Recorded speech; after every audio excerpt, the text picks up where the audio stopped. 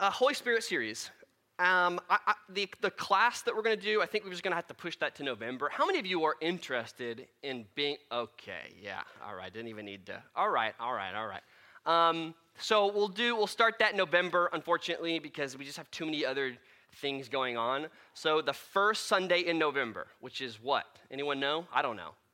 Whatever it is, we're going to do that. First Sunday in November, we'll do a 4 or 5 week long class, with the exception of probably we might not meet during the Thanksgiving weekend, but we'll see. And remember that it's going to cover 5 things: history of Pentecostalism, theology of Pentecostalism, Pentecostalism in the black church, Pentecostalism in the global church, and then Pentecostalism, sort of what do we do from here? And we will dig quite a bit into kind of more of an academic viewpoint on that. Not that you need to read a book, but you will have to come prepared, do homework, things like that. Today's sermon will be a little bit more academic, and so for those of you who like it and enjoy it, maybe this is something that you want to do to dig in a little bit more in terms of the class, okay? All right, also for those of you particularly who are adults in our ministry, although if a couple college students really wanted to get together and had something particularly they wanted to share, I'd be totally cool with that. The last 8 of our sermons, no one's taken, meaning we just have offered them up to anybody in our body to take them. And so I think I posted the sermon series on the Facebook page, and if you're just like, man, I want to take on one of those. They're super specific, they're pretty narrow, and so, talk to me or talk to Leslie. If that's something that you would like to preach on, do an activity on, whatever, I think that could be really great. So, and if it's something that terrifies you and scares you, then that's okay too, because most people are terrified of public speaking. So, yeah. And you don't have to technically come up here and speak. You could lead through an activity or something like that. Okay? So again, all of those are on the Facebook page. The last 8, we don't have anybody. So Willie's going to be next week, Leslie the week after that, and then the rest of the sermon series, nobody's got. Okay. So the topic of today, it's very, very long, the title. I don't even think I gave you the title last week, but who cares? The seal of salvation. All right? Seal is one of those words that's used throughout the Scripture to describe the Holy Spirit. And the Holy Spirit's sort of providence over our life. Seals were very common, as masters of the household would give their household seal to any of the people who worked for them, so that people would know that when they were doing business, they were an official representative of the household of the master, okay? And so this idea of the Spirit is supposed to be an official designation of us as God's people in whatever business we do. All right, so the seal of salvation, common analogies or metaphors that are used for the Spirit. The latter part, though, is the part I want to focus on primarily, and that's no longer a fight against the flesh. All right, the seal of salvation, no longer a fight against the flesh. Here's what I want you to do, and this is going to be a little bit chaotic, but oh well, it happens, especially when we have so many people in such a small space. I want you to turn to probably 2 or 3 people around you. And try not to move your chairs too much. I mean, and I really want you to just kind of share maybe some confusions, questions. This is not like a teaching time where you read this one book and you're going to teach the person next to you exactly on, what is, exactly happening in this whole spirit, flesh, sin dynamic. But I do want you to just share some just thoughtful, if you have any. If you don't, that's fine, not sharing. Questions, comments, or confusions you have about just the whole idea of the Spirit and the flesh. I'm not going to be much more specific. Just the whole idea of the battle between the Spirit and the flesh, sin and the Spirit, whatever. What confusions, questions, or even maybe just talk about how you tend to think of this. What's the dynamic? What happens with sin, sort of as we become Christians? What's the Spirit's role in that? How does our flesh continue to play a part in our lives? Whatever angle, whatever way you want to think about this, I just want you to share some thoughts, confusions, or questions. And if you got nothing, you can just laugh and play around and be completely off task, all right? Just kidding, don't do that one. That's a bad one, bad option, all right? And I'll give you 2 or 3 minutes on this, not long. Go. All righty, so if anybody feels particularly led to share something in regard to something that was shared, maybe some common theme that came out, or just something that you felt on your heart might be applicable, then please, now's the time. I keep stepping on Ricola. Has someone got a sore throat up here, or no? That's okay. Sweet. Ricola. Things in specific you want to share or, yeah, Tony's got something. You're pointing out something. I don't know if you're allowed to call out other people. I'm not for sure. Tony, do you feel comfortable sharing? Okay, all right.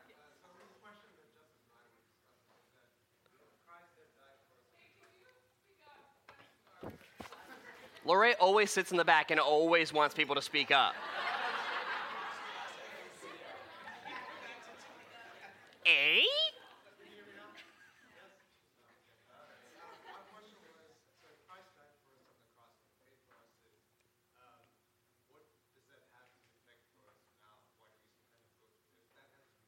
Yeah.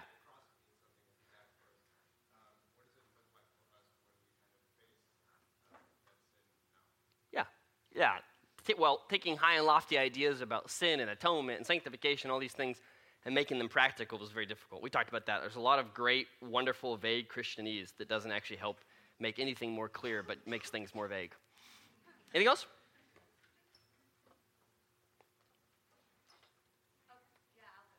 Yeah?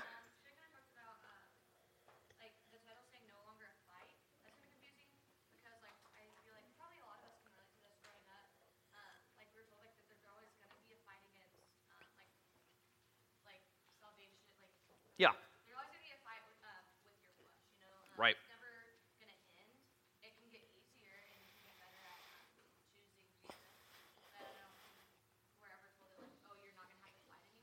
Right. Right. Sure. You're like already critiquing my sermon. All I gave you was a title. I mean, I don't. Gosh, it's a tough audience. Yeah, makes sense. Yeah.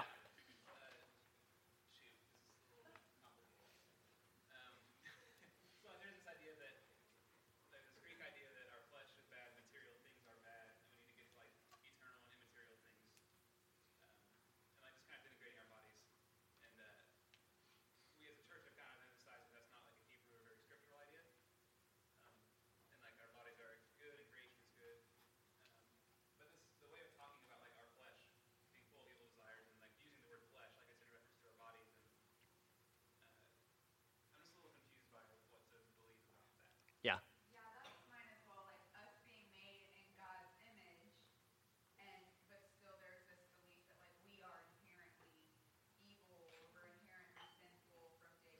Right.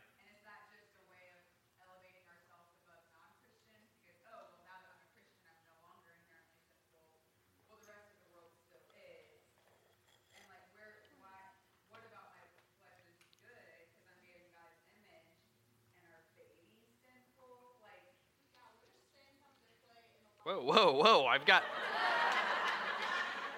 20 minutes planned for this sermon, all right? This isn't a weekend-long seminar on sin, all right? Gosh. Yeah, I don't know. It's very clear that I don't know. I thought these would be some really kind of light questions, like, how to spell sin, and what's the Greek word of sin, and just kind of throw away my notes, No, so yeah, just to reiterate for the audio, the idea that, that we're in this constant fight is an idea that a lot of us, or at least some of us, have heard. We'll get to that in just a moment. And so the idea or the title that no longer a fight against the flesh seems very confusing. And then how do we treat the body? Thinking, not even treating the body, but just how do we think about our body and our flesh? Are we inherently evil? Are we inherently good? And one of the things that you've got to remember when you come to any of these really kind of deeply theological, and what I mean by theological is they kind of get at the core of who God is and what he's doing. You got to recognize that we've got 2,000 now histories of people's thoughts and ideas, and we've learned a lot of their thoughts and ideas, even though we don't know we've learned them. Because we've got this church history and tradition, and depending on where we grew up, people were trained as ministers in certain traditions, and therefore they advocated or emphasized some ideas and ignored others. And so when we come to read the scripture, very few times we're really reading with a blank slate. And that's not necessarily bad, because church tradition is very helpful. The fact that some of these arguments have already played out, and we've come to some, maybe a consensus, or at least people have put down their flags and said, this is what my perspective is, but it's just my perspective, can be very helpful for us. But like anything, it's also got a downside, and the downside is a lot of us, we tend to come at these topics and think this is the only way of looking at it. Because we've been taught with the force of Scripture, and therefore the force of Scripture tells us this is just what the Scripture says. And there's no real way around it. And as people are moving more and more towards an interdenominational way of looking at theology and the world, we've got to be very careful that we don't back up from studying theology, but rather we go back in with at least a little bit more of an open and interdenominational perspective. We get that from talking through these things with each other. We get it from certainly studying.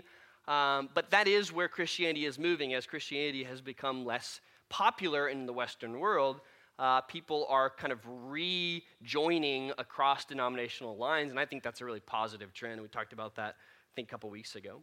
So let me kind of delve into this, just give you sort of three points or kind of primers that I think are important. Number one is in the theological terminology, some of what you guys were describing is what's called an under or over eschatology. Everything's got to be so complicated in theology, like in any academic world. You know, academics just make up words, right? If you don't know that, you need to know that. They literally just make up words. Words in academic journals may have an incredibly technical meaning that is the word is made up. One of my favorites in social sciences is operationalization. Type that into any Word document, and you're going to get a big old red strike underneath it. And it's a complex term that basically just means you take a variable and you effectively transfer it over into a survey question or something that you're trying to research. But operationalization? I can't even say it. Come on now. So we like to be impressed. I think that's one of the first lessons I learned in grad school when I wrote this really flowery paper. I had the privilege of having a professor that was just like, this is a lot of, and I won't really tell you the language that he used. What do you mean? Like, what's the point of any of this? And the more I thought about that, I was like, I think maybe the point of it is I just use as many big words as I could to impress you. When it really comes down to it, I'm really very excited about my large vocabulary in grad school.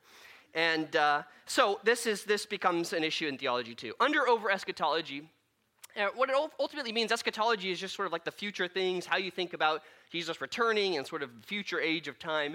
And under-over just basically means you don't really think about it enough. You're constantly thinking about life here and all of the struggles and strains, and this is where some of those ideas come up that, well, yeah, we're saved, but we're really going to be saved sort of later on, and right now we just need to sort of trudge through the mundane aspects of life and our sinfulness, and we're sort of barely saved, once saved, barely saved. So people go and they get rebaptized and initiate their faith over and over and over again because, at any point they could just be struck down if they don't hit the, 51% of goodness rule in their hearts that only God can see. That's under eschatology. But there's also over eschatology, and in some circles it's called triumphalism. This is more common in the Pentecostal churches, and it's the idea that sort of like, well, almost everything good that we're going to get in heaven we can access now. The fullness of God, miracles, pain and suffering are bad. At its most extreme version, this leads to the prosperity gospel that, God really wants you to be healthy, happy, and if you're not, then it's a sign of your own sinfulness. And so under-over eschatology, I think it's pretty clear that there needs to be a tension between those two. It's just not always clear what that tension should be. However, maybe you can see what kind of background you grew up in, whether it was an under or over-realized eschatology. An under-realized eschatology generally means the Spirit has no activity in your life.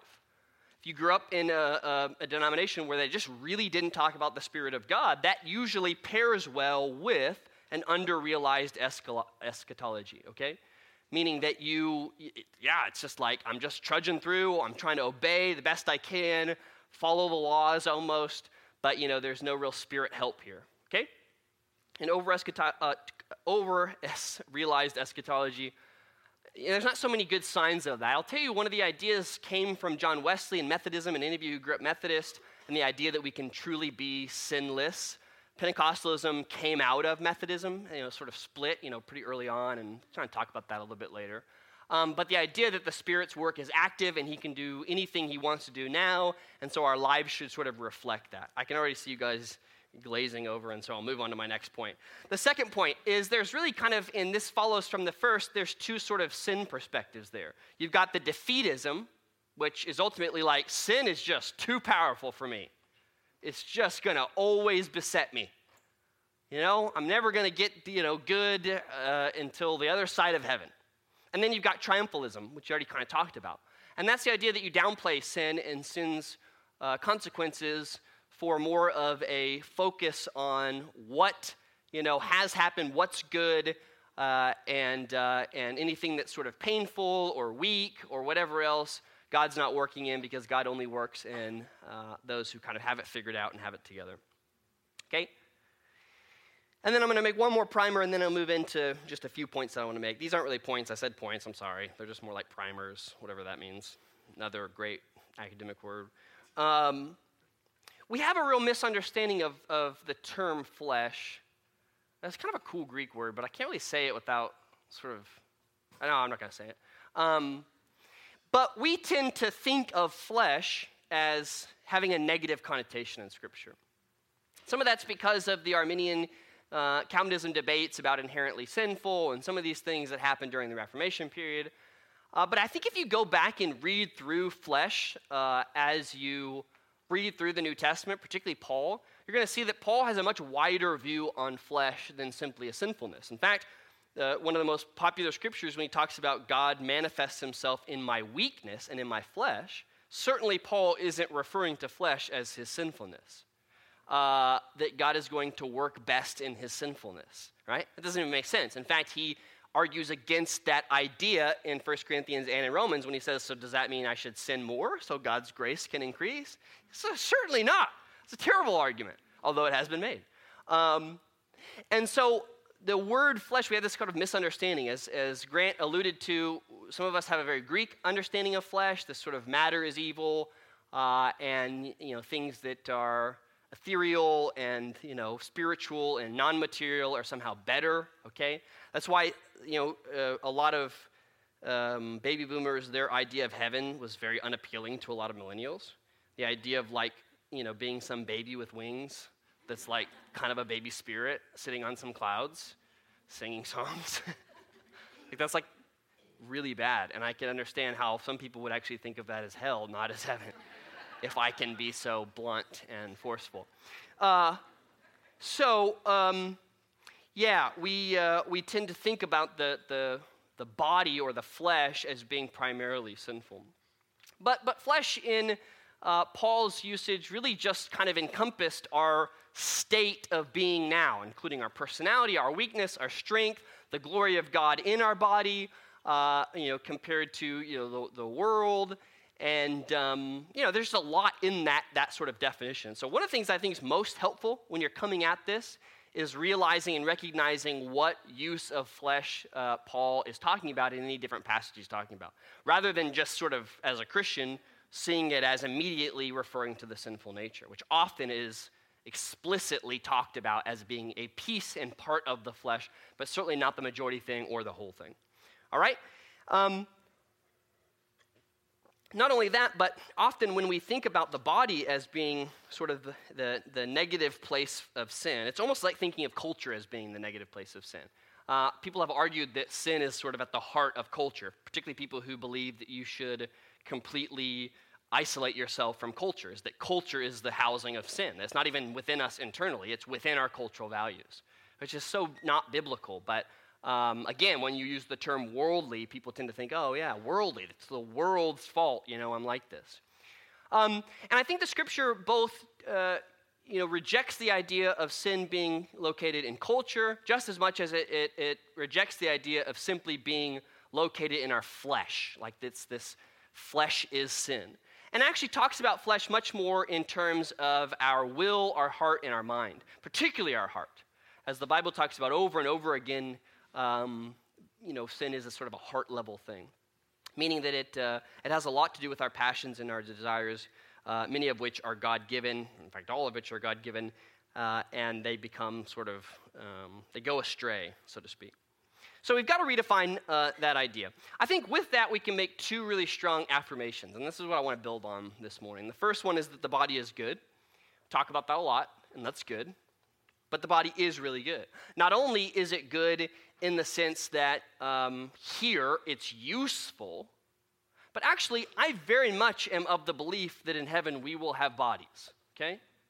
And, it's not like the scripture talks just a ton about this. So anything that we say is going to be at some level conjecture.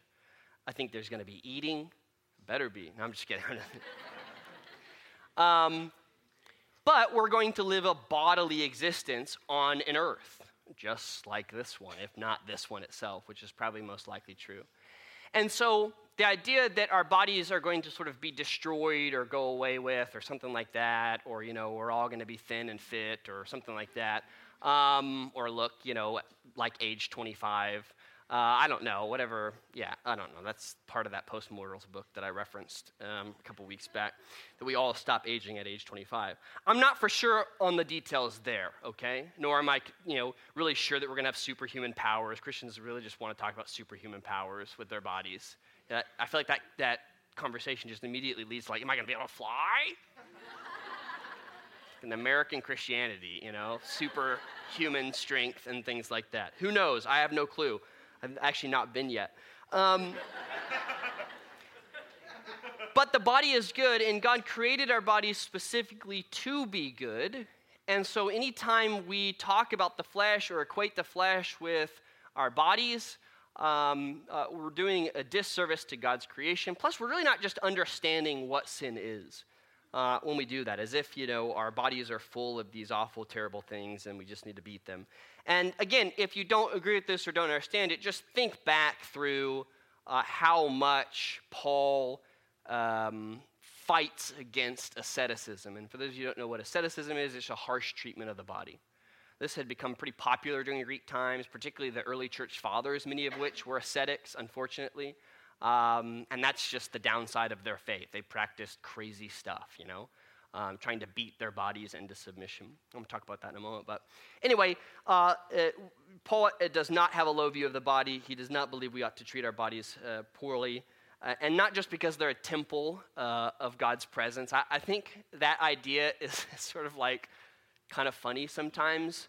Number one, when the scripture talks about the body as being the temple of God, it's first talking about the body of Christ, not your individual body. Number two, when it is talking about the individual body, it doesn't mean that, your body is a container that you just ought to kind of like keep for the time being. And then thankfully, when your eternal soul releases into cloud baby angel wings, your body can strip away and all of its frailty. And it's talking about the body itself as being good, not just as a means to a container for, the eternal soul or spirit that you have. And I won't even go into the whole idea of the eternal soul or spirit, which certainly wasn't a Hebrew idea and very much was a Greek idea, and the Christians sort of just adopted that and decided that we had eternal souls. Whole nother topic, right, for another day. I'm glad Leslie's not here because she'd be giving me looks right now. You can't just say those things and not tell what you mean. People will think they won't know, they won't understand. Hi, Leslie, if you're listening to this. So the body is good. Do you have a low view of your body? And I don't mean this in appearance. Too often we talk about the body, we talk about appearance because that's an American idea. No, I'm talking about a whole lot of other things when it comes to a low view of the body. Are you reckless with your body? Certainly that's one of them. But one of the things that I found really helpful this week in our gray matter study as Mia leaves, I'm going to talk about her. Hi, Mia. A book that she recommended, just to make this really awkward. We talked about eating, and one of the things I really liked about the author's perspective is he talks about how one of the ways that we are really harsh on our bodies is we try to over-control our bodies. Through caffeine, through drugs, through lack of sleep, whatever, we're just trying to control our bodies in ways that our bodies weren't meant to be controlled. To me, that's another way of having a real low view of your body, okay? I had a really, really gross analogy I was going to use. And I'm still I don't feel like it really transitioned well. Jacob's going to do it. I don't know. Here's the thing, man. I feel like I've been too serious this time, I haven't been goofy enough, so just launching right into it. No, I just can't do it. But I will tell you that it's related to what I'm about to tell you, but I'm not going to go all the way with the analogy. And I love spicy food. My tongue doesn't seem to, tongue and my stomach really are in two different departments, and have very different ideas about what good food is. My tongue loves spicy food, my stomach doesn't, and so, whatever. Well, for a long time, I've just been popping acid reducer pills. I don't know if you guys have this. I have heartburn, whatever, acid reflux, blah, blah, blah. And I'd pop like 1 or 2 pills a day. Popping pills. I like to use that term. Acid reflux pills, Pepsid AC. Oh, yeah. And I realized actually about 6 months ago that this was really kind of a harsh treatment of my body. Like my body is telling me, hey, bro, spiciness level has gotten insane. I think your tongue has stopped working, and down here in the stomach department, we are struggling. This is not working for us, okay? And let's just say I had some other signs too, all right? And that's the extent of it. That's all I'm gonna say, all right? I'm gonna go all the way with it. No, I'm not going all the way with it. We know where this is going.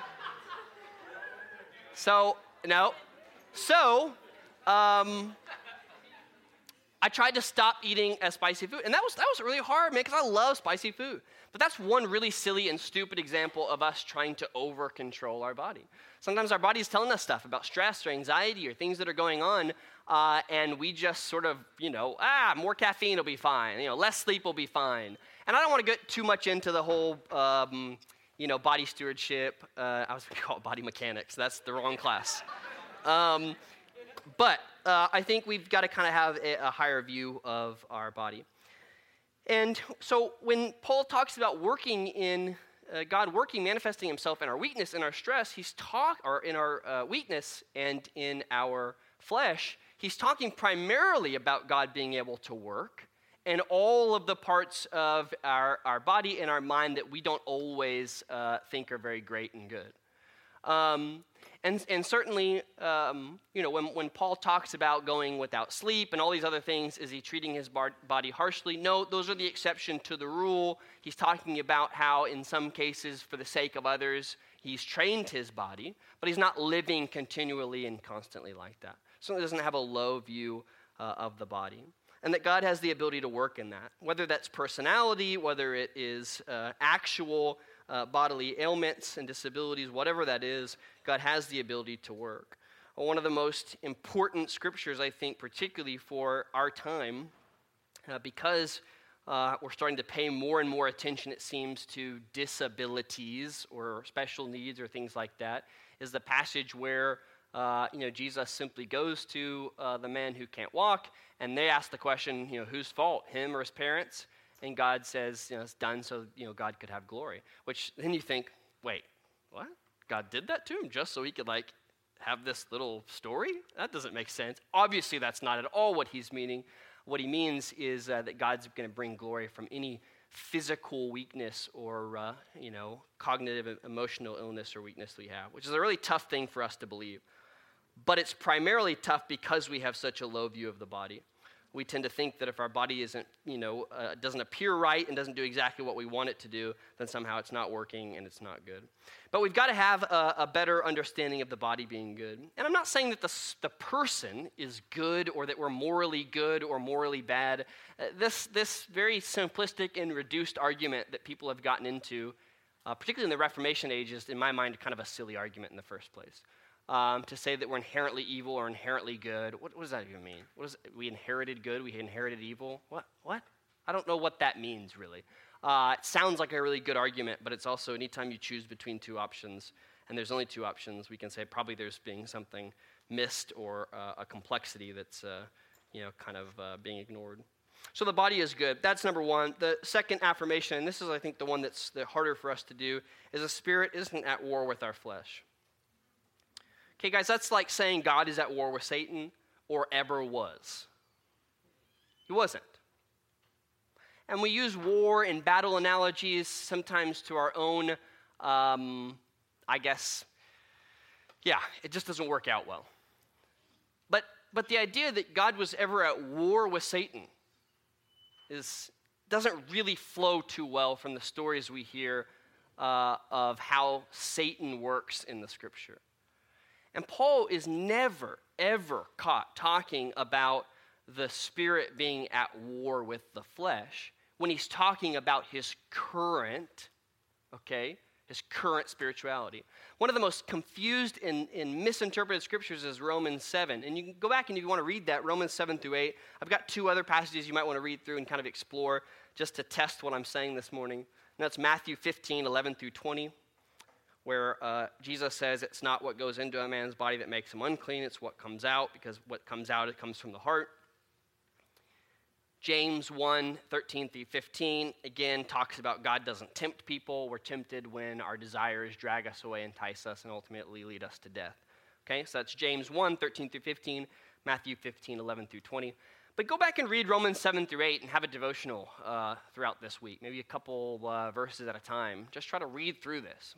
Because what's interesting about Romans 7 through 8 is it really comes together. It's in a package like so much of the Scripture, it's contextualized, and yet we take two very, very contradictory things from this one and the same passage. On the one hand, we love the passage where we're more than conquerors, and nothing in all of the world can separate us from the love of Christ. That's at the very end of the passage. But at the very beginning of the passage, we take this idea that Paul says, what I want to do, I can't do, and so because my sinful nature is always there with me, and somehow completely separate these two ideas, as if he's talking about two separate realities. But as you'll see in the transitions from one to the next, he's talking about the same stuff. And when he talks about his spirit as being something, or his flesh as controlling him, he's talking about his past life. It's very, very clear. In fact, he's differentiating between what life in the spirit and life in the flesh actually looks like. That life according to simply the flesh with no God's work in our lives is a life of ups and downs, and it's worldly standards. It's sometimes I'm good, sometimes I'm not, but that life in the Spirit is a completely and wholly other thing. And so this idea, and again, I would challenge you to go back through and try to find an instance in context where Paul ever mentions that the flesh is somehow against the Spirit. That is exactly like saying, it's a very low view of the Spirit, that God is against Satan. They don't fight, man. I mean, that's not how it works, all right? And if it did, we'd have to really ask some questions about God's sovereignty. This whole dualistic, light and dark, good and evil, again, as much as I want to blame the Greeks had a lot of really wonderful ideas. We have a lot of our great culture and things from them, but they also had a lot of really unspiritual and particularly un-Christian, un-Jesus ideas that we just sort of adapted because that's what cultures do with religion, all right? So the idea that the Spirit is somehow working constantly against the flesh, and we're just sort of caught in between this battle, is something we've got to get rid of. Instead, I think it's much better for us to look at what the Spirit actually does in regard to our flesh. Number one is he's rebuilding our heart, mind, and will. Just rebuilding. Re-giving us desires we didn't have before.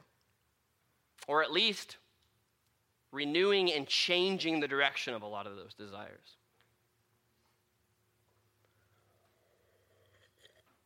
Renewing our mind, making us think fundamentally different thoughts. And eventually, and I think the thing that's generally last to go, but it follows the heart and the mind, is our will and the ability to actually choose these things, which is why when we start with our choosing them without our heart and our mind changing, it can quickly become legalistic behavioral change. But he's rebuilding our heart and our mind and our will to be fundamentally different. Okay? To take those things that we tend to think of as natural, which are really God-given, and to turn them into what they were intended to be in the first place. Heart, our mind, and our will. So, I think a better way to phrase what Paul is talking about than the way we tend to think about it is, and I think you'll agree with this as you go back and read through it, which I encourage you to do and not just listen to me. But I don't do what I want to, but now I do, which is really what he's saying when he is mentioning this kind of fight before the Spirit taking over. It used to be sometimes I would overcome it, sometimes I wouldn't, but in the end, it was just sort of a 50-50 battle, caught in between the two, a tension. But with the Spirit of God living within me, now all of a sudden I do the things that I wanted to do, deep down wanted to do. I know we're right. These things are one and one consistently.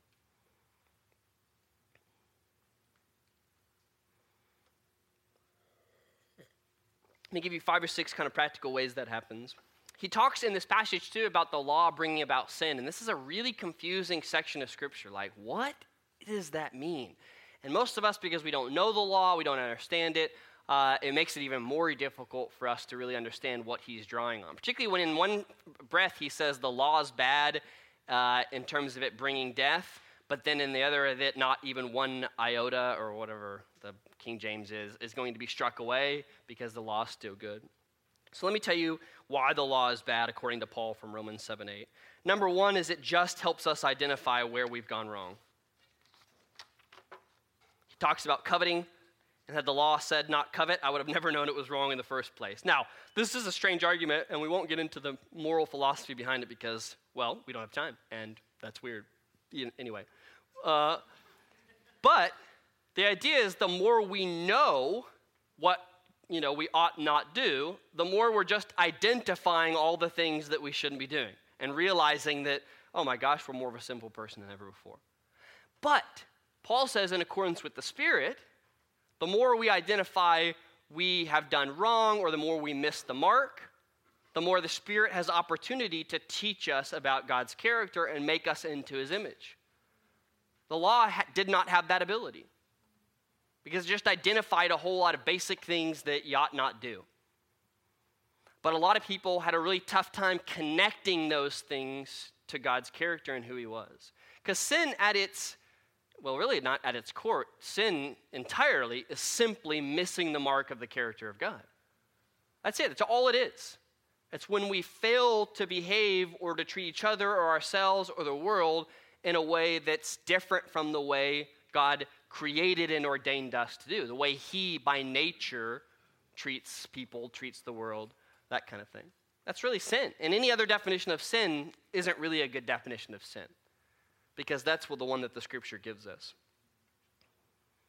So it helps us, the law identifies sin, but through the Spirit, we not only identify sin, we see sin as an opportunity to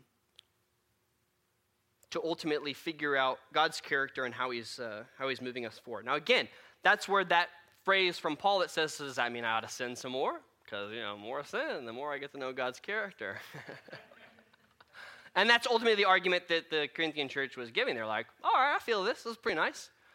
No, actually, Paul says, you guys, you sin enough. You're pretty good on that. You don't have to go out and intentionally sin. Not to mention the fact that the Scripture does seem to make a distinction between intentional and unintentional, and that's a whole nother debate, which we won't quite get into yet, but perhaps later on in the series we will. Okay? I don't think it's, again, near as neat as intentional and unintentional. Oops, I sinned. Yeah, oh, yeah. All right, I'm going out to sin today. Yeah, that's a list of sins I'm going to write down.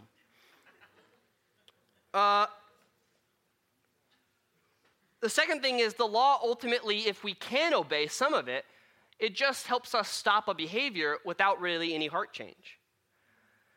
Stopping behaviors isn't what the Spirit is ultimately interested in us doing, guys. Because if you've got a heart level issue, which we all do, one behavior isn't going to mean that stopping one behavior isn't going to mean that the heart's changed. You're just going to find one other behavior to express that same sinful heart desire.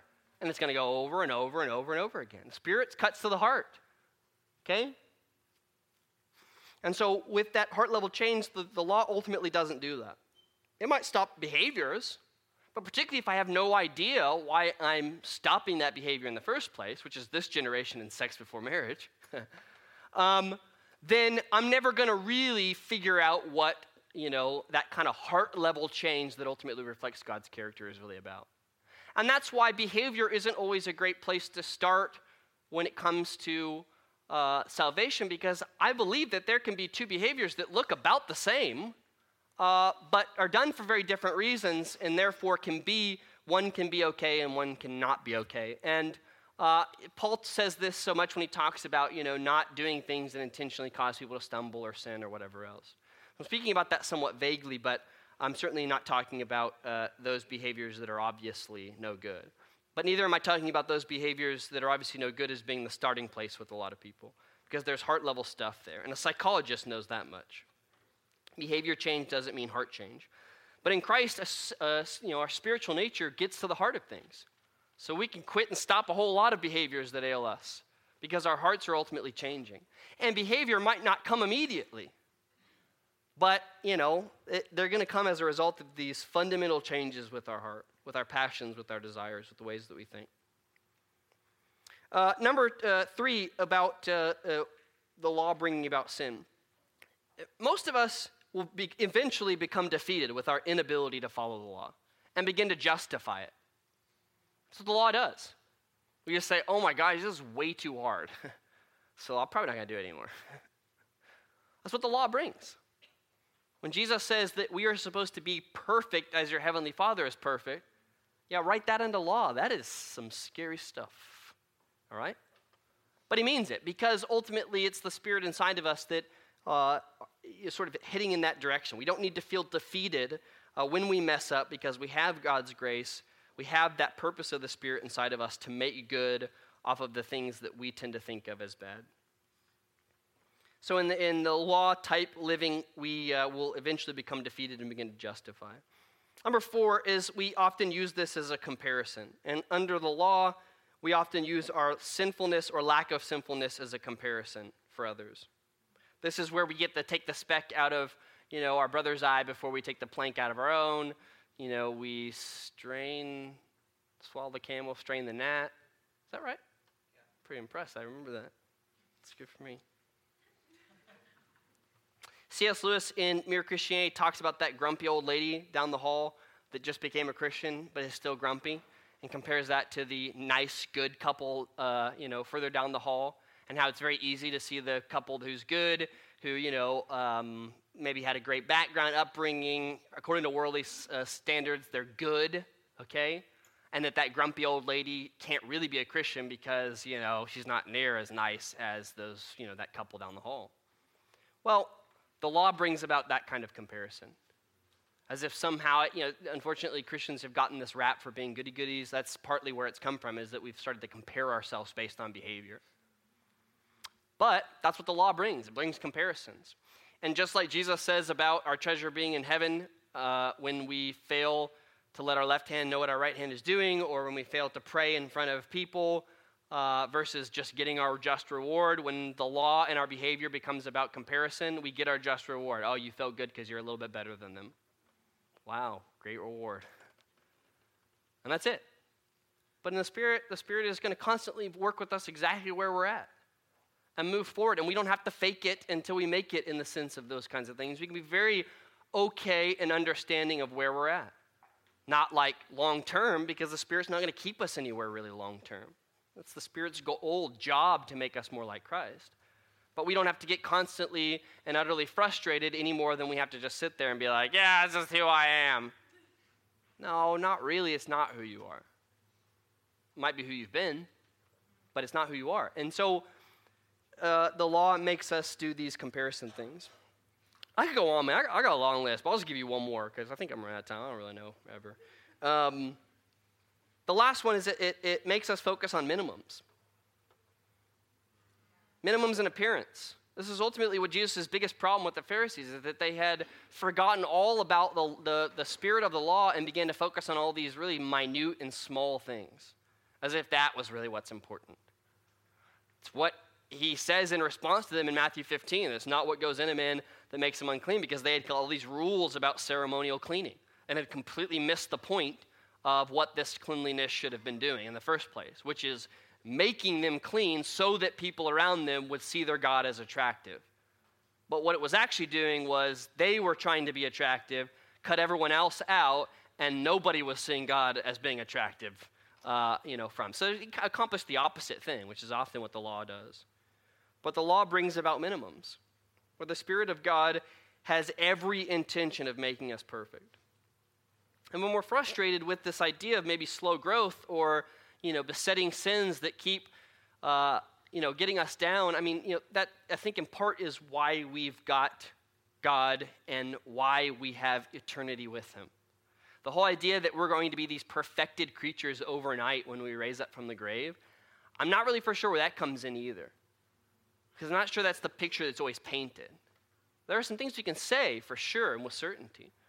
I think C.S. Lewis's idea in The Great Divorce, where he talks about us sort of in between stages, we're continually growing, but growing in ways that we didn't have the same impediments that we had early on, is, I think, a better way of looking at some of those things.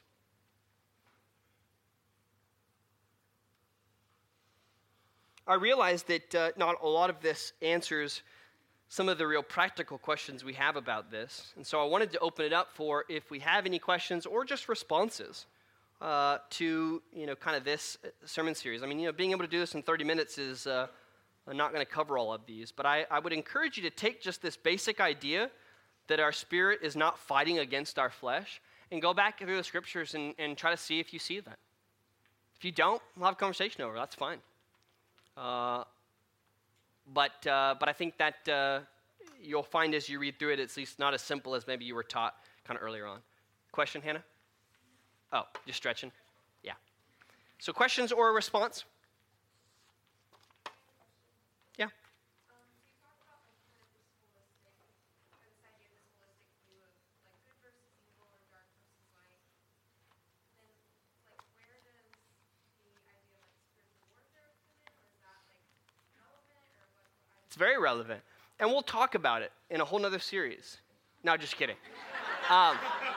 But we have a day in this sermon series talking about spiritual warfare. Probably we should have done it next week, now to think about it, because I think that's a really relevant question. We will talk about it. And I think ultimately that the term spiritual warfare, like so much battle language, maybe makes us think one way about these things versus maybe the way we ought to think. But I definitely... I don't have time to do that one. Is that fine? Is that sufficient to say that we're going to do this in another series and then just not do it? It is. It's one of the ones we posted on Facebook. So we're going to talk about miracles. We're going to talk about the charismatic in terms of those gifts. We're going to talk about all kinds of things that are more specific.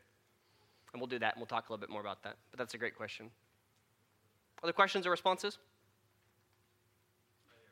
Yeah, Justin. So there's this point you made several points on the overarching point of law bringing sin.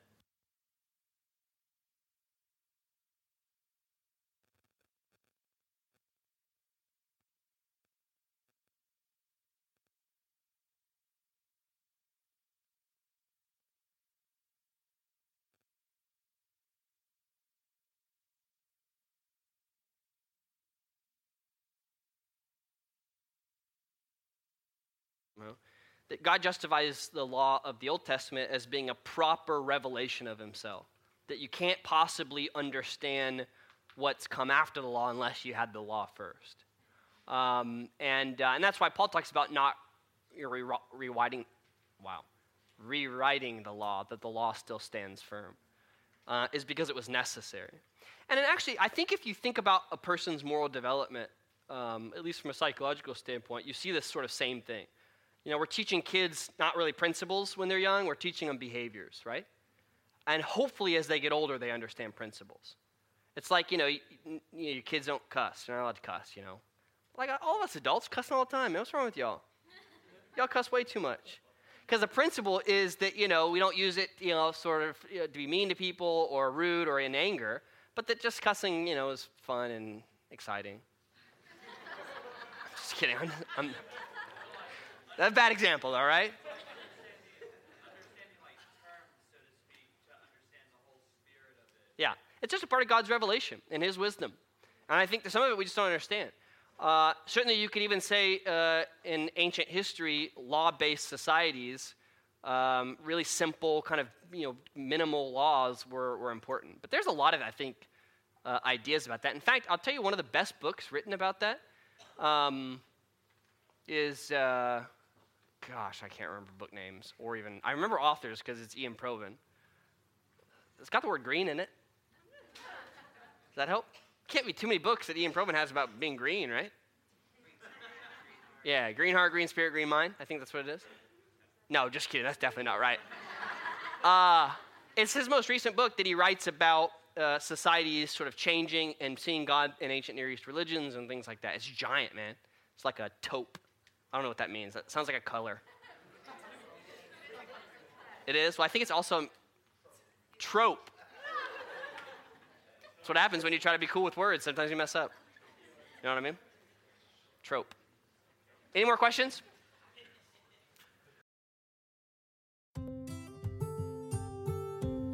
Thanks for joining us for our sermon podcast.